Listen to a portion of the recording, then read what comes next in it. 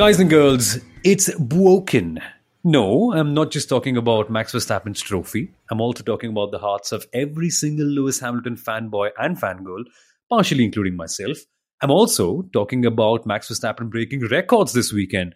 And I'm also talking about the Inside Line F1 podcast breaking a little bit of a timeline routine because this episode is coming out on a Tuesday, but that's for good reason because every single member of the Inside Line F1 podcast is now in Indian Standard Time, which is beautiful, which means we're also going to do lots of more fun events with all four of us on ground in Mumbai this Sunday. So, by the way, folks, if you were a part of our event at Warsaw Social last week for the Hungarian GP, join us this Sunday as well at Dadar and Warsaw Social. So that's going to be a lot of fun. But this, folks, is the Inside Line F1 podcast. We're one of the top 1.5 most heard podcasts in the world. And my name is Somal Arora. I'm the host of the Indian Racing League on Star Sports. Joining me as always, a Formula One expert in Norway, also an FIA accredited F1 journalist, Kunal Shah. And finally, Kunal, we are an hour away from each other, which is incredible, not 3.5 hours in terms of time zones. But what's even more incredible is the fact that the focus of our race review is actually not going to be the race. It's not going to be the race. That's another broken thing, right? We are calling this the 2023 Hungarian Grand Prix race review. But Somil, nobody will debate it with us. That actually qualifying was more interesting in Hungary, around the Hungaroring, than the race itself. So it's epic in every way how I actually look forward to the Saturday more than the Sunday, pretty much every race weekend. Well, Las Vegas is going to certainly help you out with that regard as well. But I find it to be amazing, Kunal, that the gaps were so ridiculous. Now, I'll put it into context, right? We all saw Lewis Hamilton pip Max Verstappen for pole position by 0.03 seconds. That's 3 thousandths. You know what that translates into a length term? Over a 4.5 kilometer circuit, Hamilton was just 17 centimeters ahead of Max Verstappen. For context, a size 2.5 kids shoe in the UK size chart is 21 centimeters. Imagine that being the gap. It blows my mind. And by the way, that was also one of the larger gaps because Carlos Sainz got beaten to Q3 by Fernando Alonso by 1,000th of a second, which is even smaller. And all of Q1 was... I can't even remember the numbers because they are so close. Wasn't it just about a second? It wasn't the shortest gap ever, but it was just about a second. I mean, hats off to even drivers like Logan Sargent, who are still about finding their feet for being that close or that away from wherever. But Daniel Ricciardo, I think it was 13 hundredths of a second that he was ahead of Yuki Tsunoda, and he went into Q2. What a lovely story that was. In all, I mean, yes, you started with broken. We literally on a Tuesday are releasing what we call a qualifying review episode, even though we wanted to do this on the Saturday. But we wanted to wait to see how the race goes. But my goodness, Somil, what is with the racing? I mean, we actually saw decent racing. Okay, I would say it wasn't like a bore fest. It wasn't that, drivers started in the positions, they finished it. It definitely wasn't. In fact, at just before the race, we had Mario Isola on Viaplay, and Mario said it's going to be a very strategically interesting race, and we quizzed him why. And he said every driver had 2 sets of hard, 2 sets of mediums, and 2 sets of softs available. And Lando Norris was the only one on the news medium at the start. And we said, oh my goodness, imagine all the strategy options. And this is where I realized I'm still bad at math because 20 drivers into, 3 permutations and combinations. And I said, okay, let me see if I'm still good at it. I wasn't. Okay. But it was still bad. And Yuki Tsunoda remains the only driver to have used every single compound in the race, but still not score a point. Yeah, it was a shame how that played out for him. But even worse for his teammate Daniel Ricciardo, because after a point, once Max Verstappen went past, and by the way, this was my prediction for the weekend, when Hamilton took pole position, I really thought that why should I spend whatever I'm going to spend to watch Oppenheimer if I really just want to see a blast? I thought it would happen at turn 1, Verstappen and Hamilton racing together. It always works out terribly. But no, I ended up watching Oppenheimer, which is ridiculously good, by the way. If you're looking for movie reviews in a Formula One podcast, go watch it now. But touch wood, or rather, unfortunately for us, Verstappen was also able to take the lead and run away past. So that was a moment that I was waiting for that went away rather flatly, which is partially good because I think it's the first time in history that Verstappen and Hamilton have been able to race without touching each other. But to the point, when I looked at the entire weekend, I thought, okay, Verstappen Hamilton, let's watch out for that. Let's also watch out for how Danny Rick. I said, ha, Danny Rick. Wow, I tend to lose my articulation when it comes to Ricardo because his smile is so positive. But I thought, Kunal, that he would be having somewhat of a meh weekend on the whole.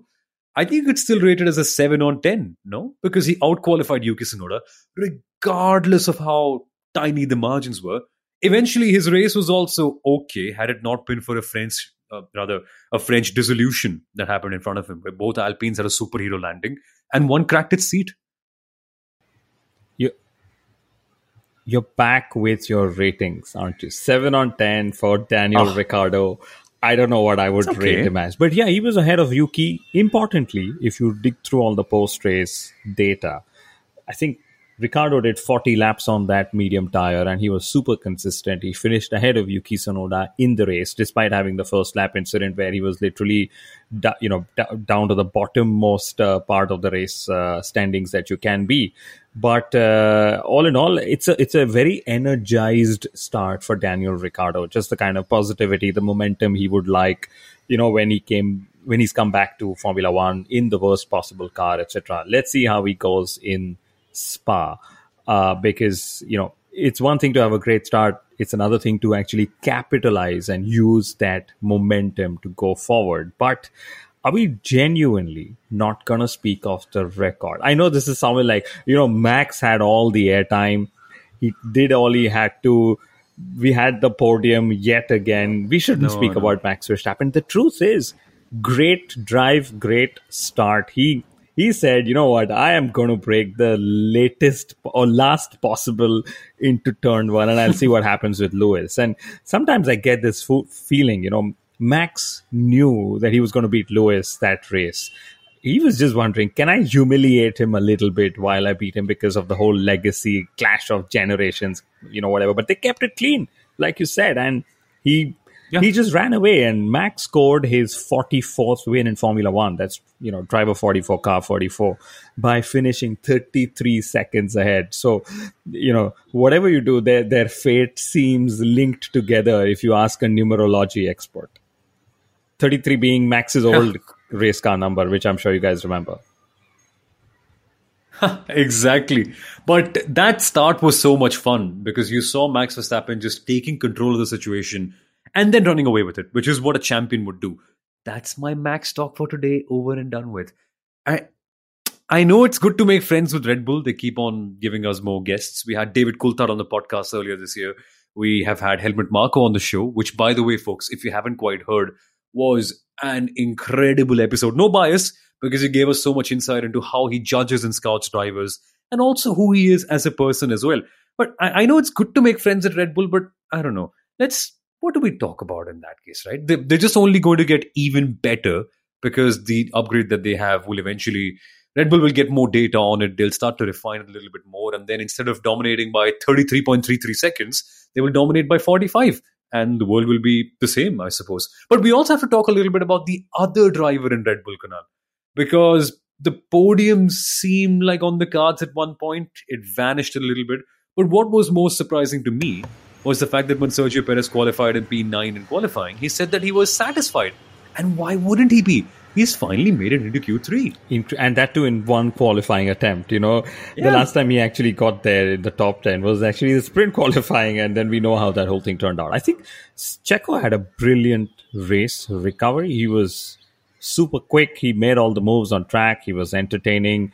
I mean, in the whole Red Bull Verstappen dominant era, nobody can deny that if you're bored of Max Verstappen winning everything, topping every session, Checo Perez is where the entertainment lies, if you really want entertainment. But that actually reminds me, we just spoke of qualifying, right? The Red Bull era of domination. What is it? Verstappen will top FP1, FP2, FP3, Q1, Q2, Q3, win the race, take the fastest lap, and score the fastest pit stop of the race. What is Mercedes' era of domination now? we will take pole position without being fastest in any sector on the quality. I think that was incredible. And they did it 2 years in a row in Hungary. So there is something about Hungary which Mercedes likes, where they're like, we are not going to top all the sectors, but we'll top the qualifying standings, right?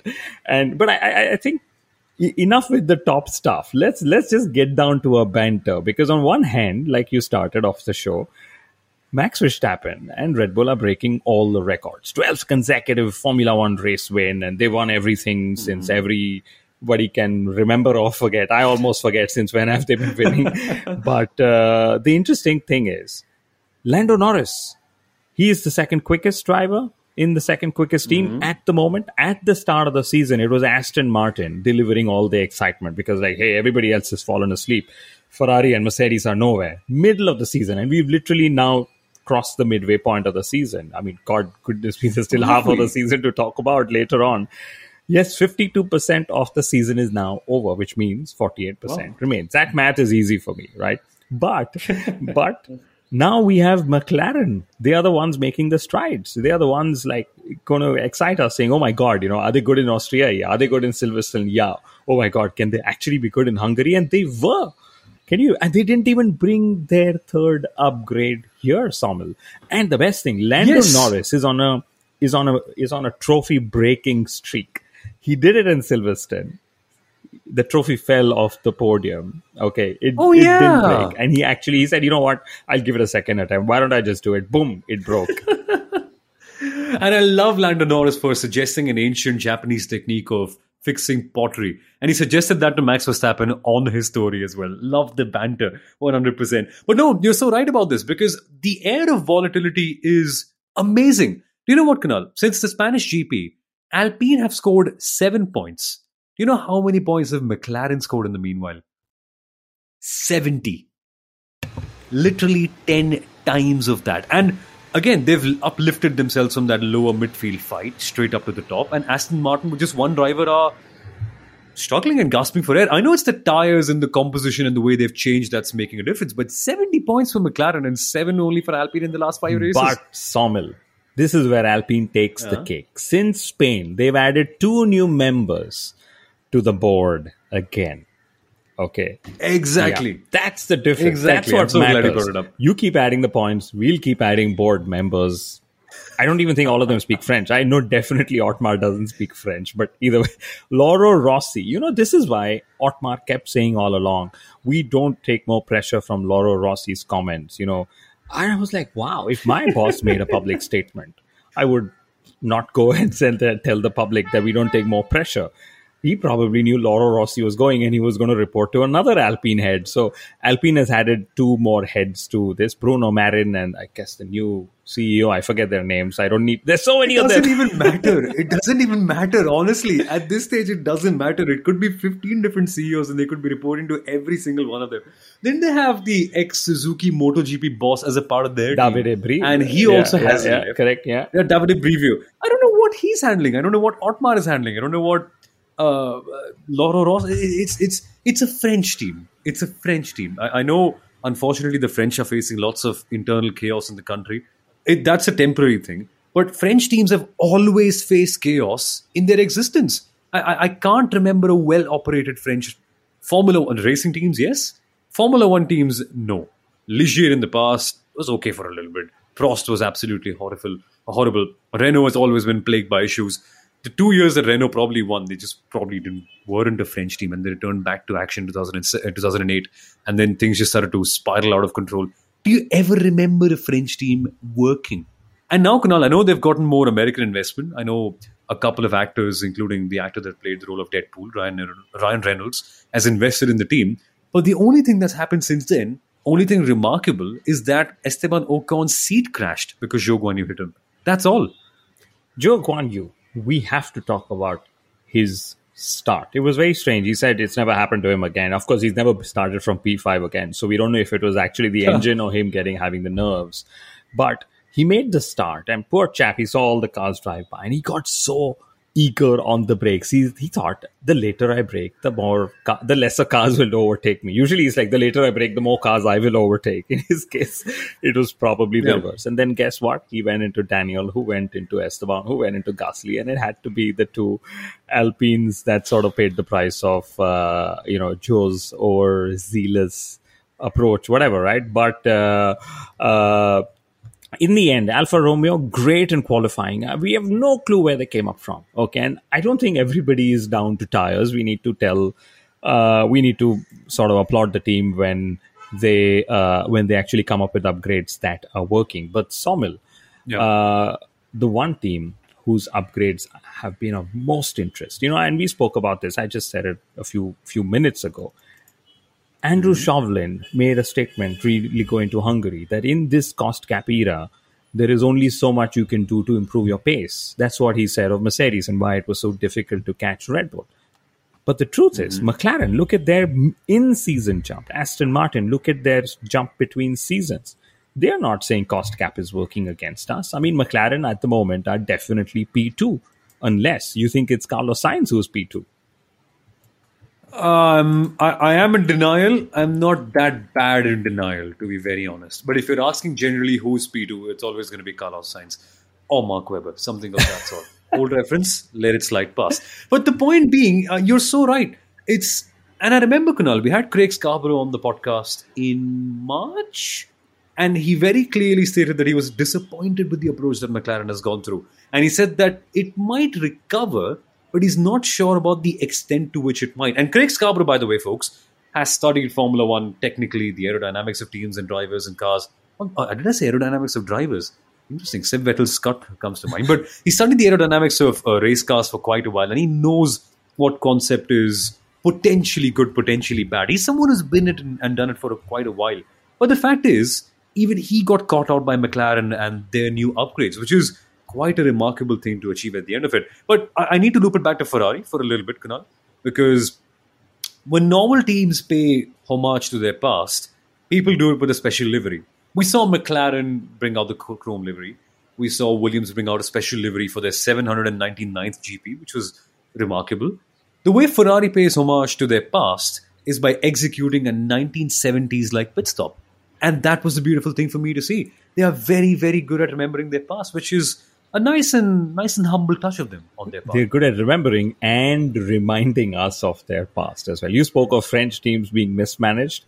The last time an Italian team wasn't mismanaged was when they had a French boss. I'm making reference to Jean Todt and the Michael Schumacher, Rory Byrne, Ross Brawn era. But Ferrari finds a new way to just trip over themselves time and time again.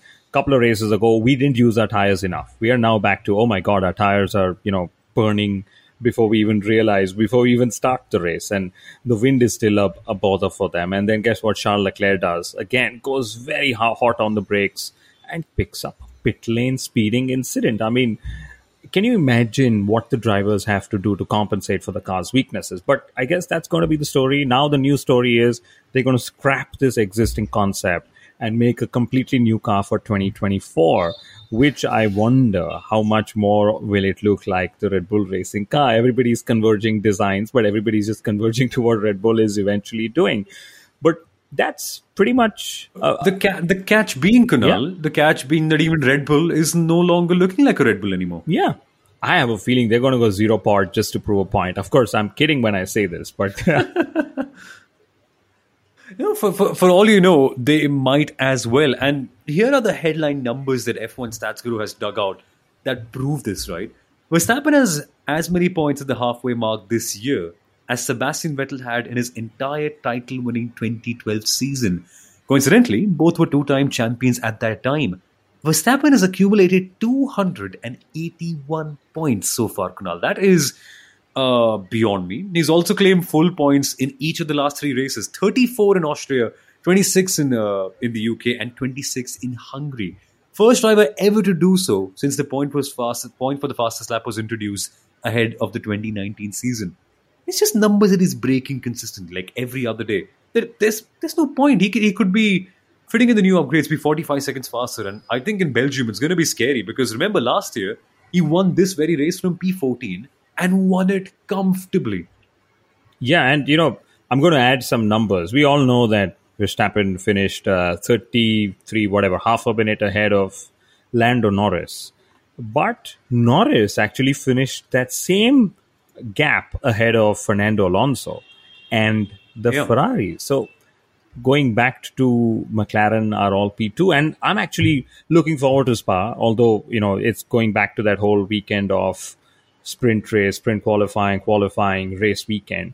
This whole alternative tire Yes. allocation approach, this whole test we had, hard in Q1, medium in Q2, and soft in Q3. I actually loved that on the Saturday Sunday. It Yeah. made for more interesting qualifying while sort of also giving us the race. And guess what? The one team that got it wrong horribly was again Ferrari. They said we made lots of weekends on the we made lots of we made lots of mistakes on this weekend, starting all the way from Friday. So that's where it is. So Spa is where the next bit of fun is going to be. Spa is what our next episode is going to be in about 48 hours or so. Yeah, exactly. And Spa is also what our next event is going to be. So, as I mentioned at the start, folks, if you are in Mumbai, we've got two options for you in terms of joining us. We always normally have one F1 pit stop where you can come in, discuss the sport with us, watch the race together, and enjoy with the community, and also drive on the Red Bull F1 simulator. This time, it's going to be Versova Social and the other social. So the action doubles up. Kunal is going to be there as a part of one of them. F1 Stats Guru is also going to be there again. It's myself and Siddharth Shah as always in another location as well. So make sure you join us by clicking on the link in the description of this episode. And yes, do also subscribe to the Inside Line F1 podcast for more such quality episodes and rate us very well in case you enjoyed it. But chalo, let's have another episode previewing the Belgian GP in a couple of days, and then we'll see you this Sunday. Bye, folks. Take care.